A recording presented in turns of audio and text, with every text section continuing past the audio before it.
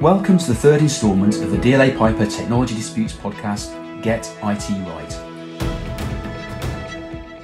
Over the course of this 6-part series, we will be providing practical advice for both technology companies and companies who do business with technology companies. We will focus on ways to safeguard projects from potential disputes, as well as later in the series offering some thoughts on how to deal with a dispute should one arise. The series is also accompanied by a number of related articles which will be published on the dlapiper.com website. Hello, I'm Simon Kenyon, a litigation and regulatory partner at DLA Piper, and I also co-head DLA Piper's UK and international technology disputes practices. I'm joined today by my colleague Joe Cater, a senior associate in our technology disputes team. Both Joe and I specialise in providing legal advice regarding disputes relating to technology contracts, and we welcome you to this, the third episode in our podcast series. We're delighted to be presenting this podcast series, and you will hear from us and others in DLA Piper's technology disputes team over the coming weeks. So in the first 2 episodes of this series, we looked at how to dispute-proof your technology contract and how to operate it to your advantage.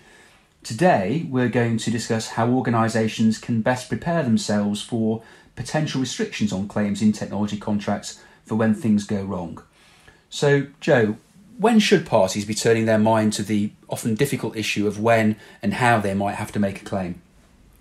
Thanks, Simon. Well, in-house lawyers and people in operational roles who work on tech contracts will be used to that familiar dilemma when negotiating a contract between, on the one hand, keeping all the momentum and goodwill going that sits behind a new deal, and at the same time trying to protect their business interest for when things go wrong. At the outset of the deal is definitely the first time people should be thinking about what potential issues might arise and how the business would, in practical terms, protect itself should things go wrong. Then, of course, there's the more obvious time about a potential dispute, and that is when things do start to go awry. Okay, so just taking a step back, when you say potential issues, what do you mean by that? Well, we often see clients come to us completely unaware of how any attempt by their business to recover their losses, potential or actual, might be restrained either by matters of general law or under the contract. In particular, in terms of contractual restrictions, there's a whole host of ways in which a claim might be restricted that clients aren't usually aware of.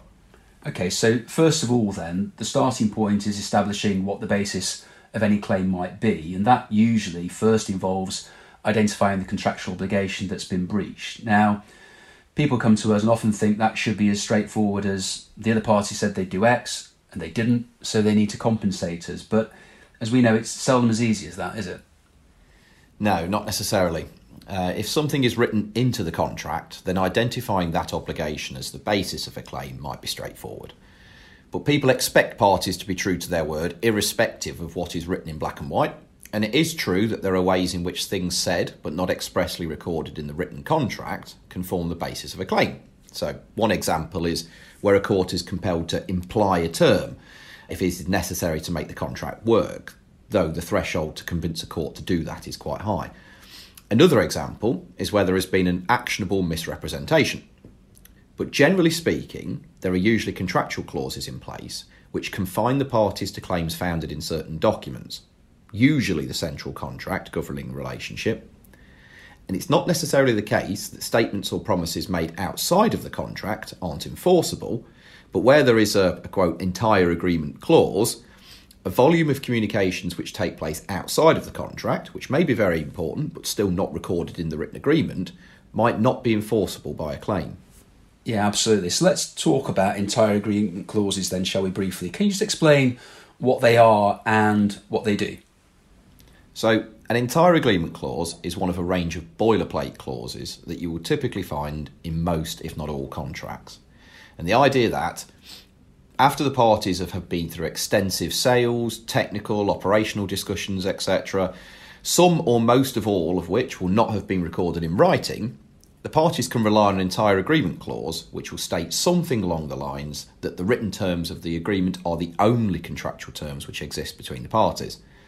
And there's a good way of explaining it from Mr. Justice Lightman in the Entrepreneur Pub Company case, in that they are intended to stop people from, quote, thrashing through the undergrowth and finding some chance remark or statement, often long forgotten or difficult to explain, upon which to found a claim. So those clauses are particularly significant in bespoke tech deals, where operational specialists would have had extensive and detailed conversations about the parties' systems before the contract is entered into. Sure, though, as you hinted at there, these clauses do have their limits, don't they? Yes, far too many to go into detail on this podcast, but it's safe to say that the existence of an entire agreement clause won't always prevent a party from relying on a statement made by the other party, which isn't written into the contract, to found a claim. It's not a licence for salespeople to be liberal with the capabilities of their product, for instance. An actionable misrepresentation can still form a claim despite an entire agreement clause. See, for example, the Nottingham Forest case. But for those out-of-contract statements that don't amount to misrepresentations, any claim to contractual effect will be nullified by this kind of clause. And how would you suggest that these kinds of clauses should perhaps shape a party's thinking at the outset of a deal? So entire agreement clauses tend to go unnoticed, and they sit rather uncontroversially in most contracts, first drafts, and don't get negotiated. And if there's one in there, you should really pay it special attention, because you need to ensure that any important technical detail that upon which the project is built is included within the written agreement. So we're used to seeing contract plans, for instance, and technical specs, etc., annexed to agreements, even by way of, say, a CD or a media file being referred to, just to make sure the detail's captured. Okay, so assuming we can identify an obligation that's been breached on which to base a claim, there are other restrictions outside of the contract, aren't there? For example, under the general common law. Yeah, so broadly speaking, the law lets two commercial parties dictate the terms of their agreement. And ordinarily, that's done by getting something written down and signed, i.e. the contract. But against that background, the law acknowledges there's a whole host of areas a party is unlikely to consider when documenting its deal. So there's a framework that operates in the background that does not necessarily need to be expressly written into a contract to affect the way a deal operates. That framework comes from a whole host of decisions of the courts over the years gone by, which is referred to as common law. Okay, so let's just explore that a little bit then. How will the common law shape a technology claim potentially?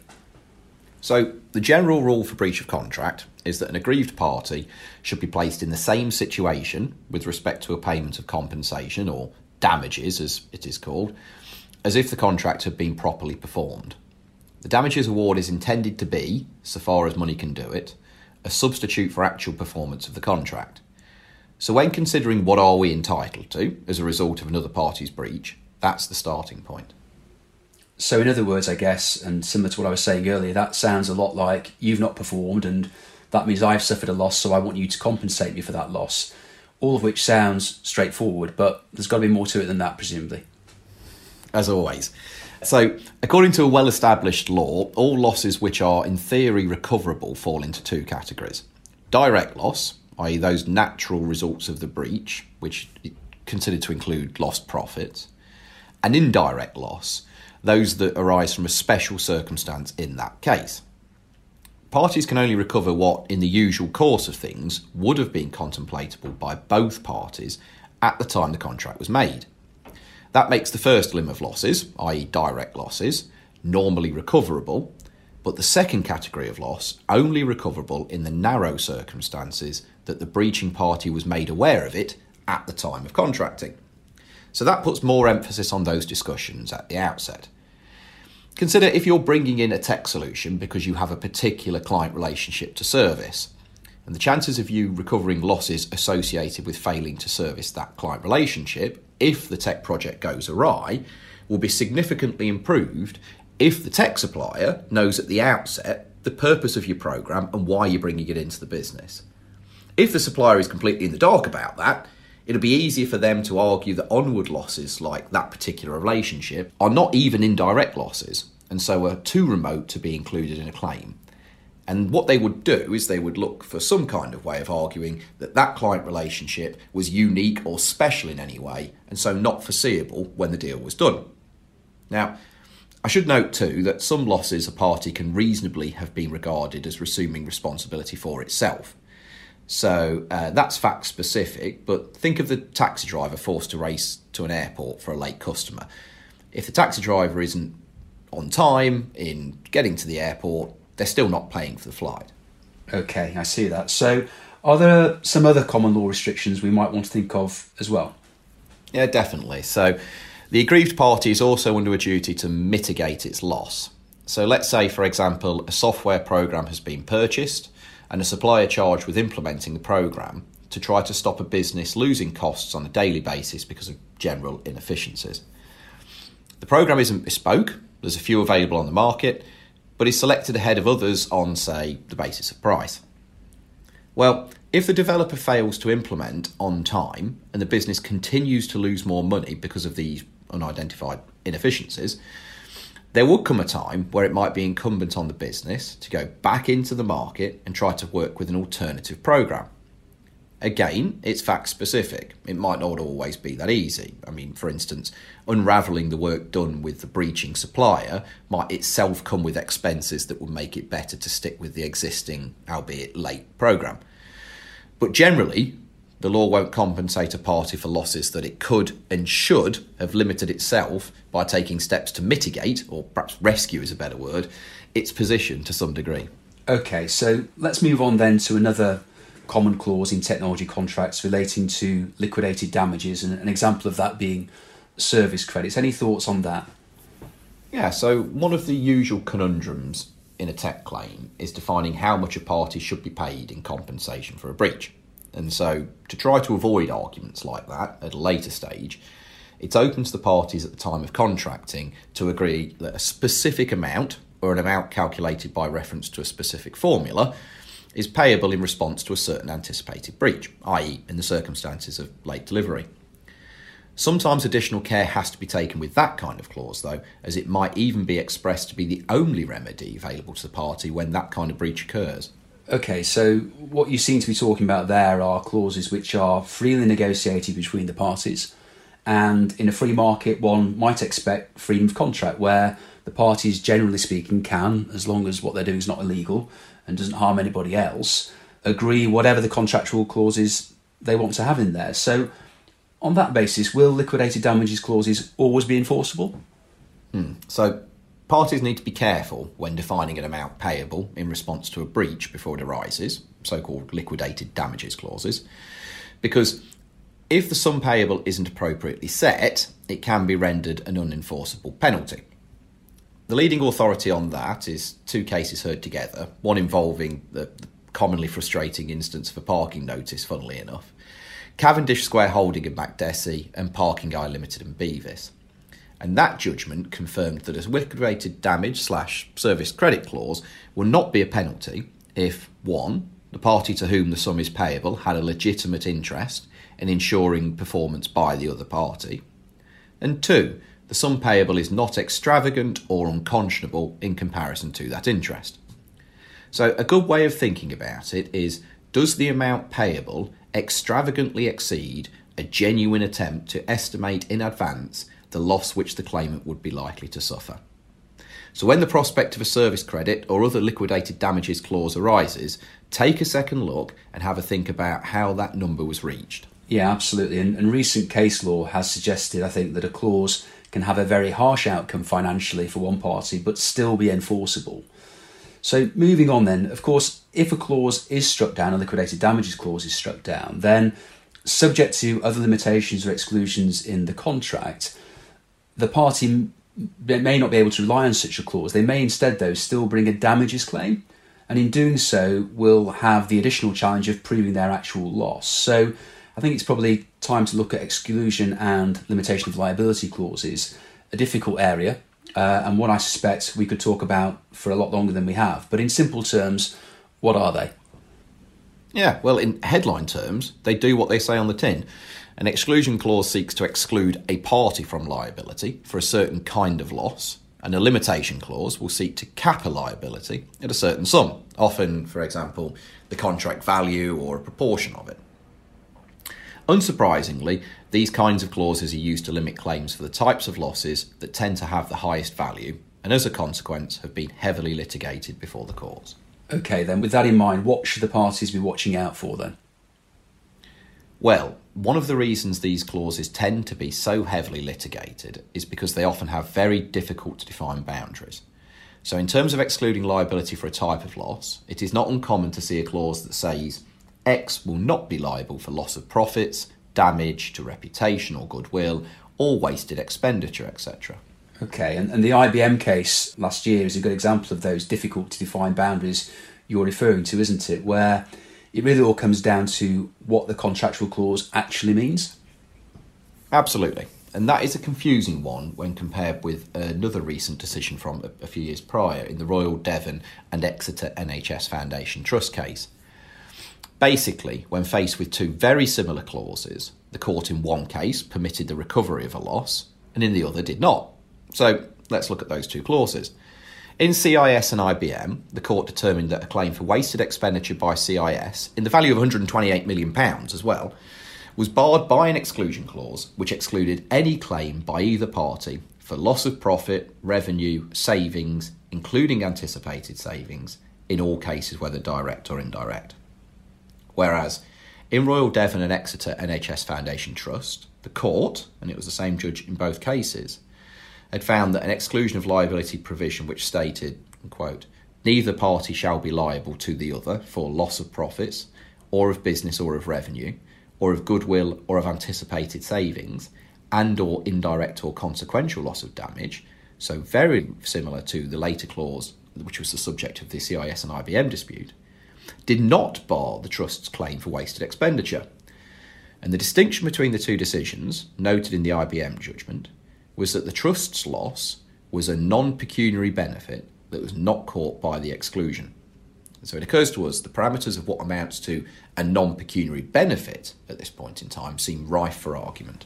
Yeah, that's right. They certainly do for now. And it's worth saying we've actually done some training for a number of supplier side and customer side clients in the last 12 months on the implications of a number of aspects of that IBM case. And at the time of recording, the IBM case is about to be heard by the Court of Appeal on that very point as to whether the exclusion of liability clause defeated the substantial claims that you've mentioned there, Joe. So with that in mind, what considerations should suppliers and customers have regarding these sorts of clauses? Well, as a supplier, the lesson is always to include clauses like this in an attempt to protect your interests against potentially substantial liabilities in the event of default. But at the same time, have it in the back of your mind that they are not always upheld before court. It is important to note that the case law in this area develops at pace, and as you have alluded to there, Simon, the IBM judgment may also be subject to a different determination on appeal. But the message as a supplier is, if the clause is in there, you at least have the argument to hand should you need it, things go awry. As a customer, as you'd expect, the consideration is very much the reverse. So most customers with negotiating power will be looking to limit the scope of this kind of clause anyway. But if you find yourself in a dispute, and such a clause is included in the agreement, then the argument about excluding those categories of loss might still not be insurmountable. It's a very complicated area of law where the need for good advice is paramount. It can particularly affect the dynamic of any settlement discussions. Yeah, absolutely. I think the difficulty is those types of loss often relate to the very things that the contract is designed to cure, to obtain profits for a business by servicing their clients' demands. Is it really the case, though, that a party can exclude its liability for losses which arise and go to the very heart of the contract? Well, most parties try, and a good amount are successful, but there are a number of restrictions in place which apply to these kinds of clauses alone that are also worth consideration. In certain circumstances, limitations on liability are subject to a reasonableness test under the Unfair Contract Terms Act.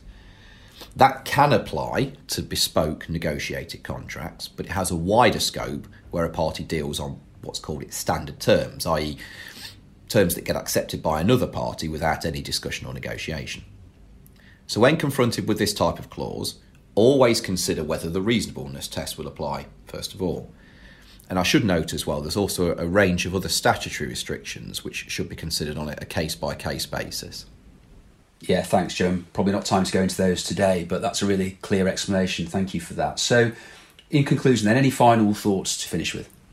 Yeah, I suppose it's important to place limited emphasis on general rules and trends in contract law, because as we can see from some of the decisions discussed in this podcast, courts will always determine the contract before them on its express wording against the commercial context of the agreement between the parties, and that usually influences the outcome of a decision. We have not given an exhaustive account of all the restrictions that might apply to a claim. In fact, we barely scratched the surface. But hopefully, this has proven a useful signpost exercise to those involved in negotiating these kind of contracts of the kind of restrictions to look out for when a deal might go awry. Thanks, Joe, that's excellent. So that about wraps it up for the third episode of the DLA Piper Technology Disputes podcast, Get IT Right. We hope you enjoyed it and found it useful. Please look out for the article which accompanies this episode, which will shortly be available on the dlapiper.com website, where there's also information about the training we've delivered on the IBM Syscall case that we mentioned earlier. Also, look out for episode 4, which will be available later in the year, when I'll be joined by another colleague to explore best practice for navigating breaches and exercising rights of termination effectively in the context of a technology contract. Thank you for listening.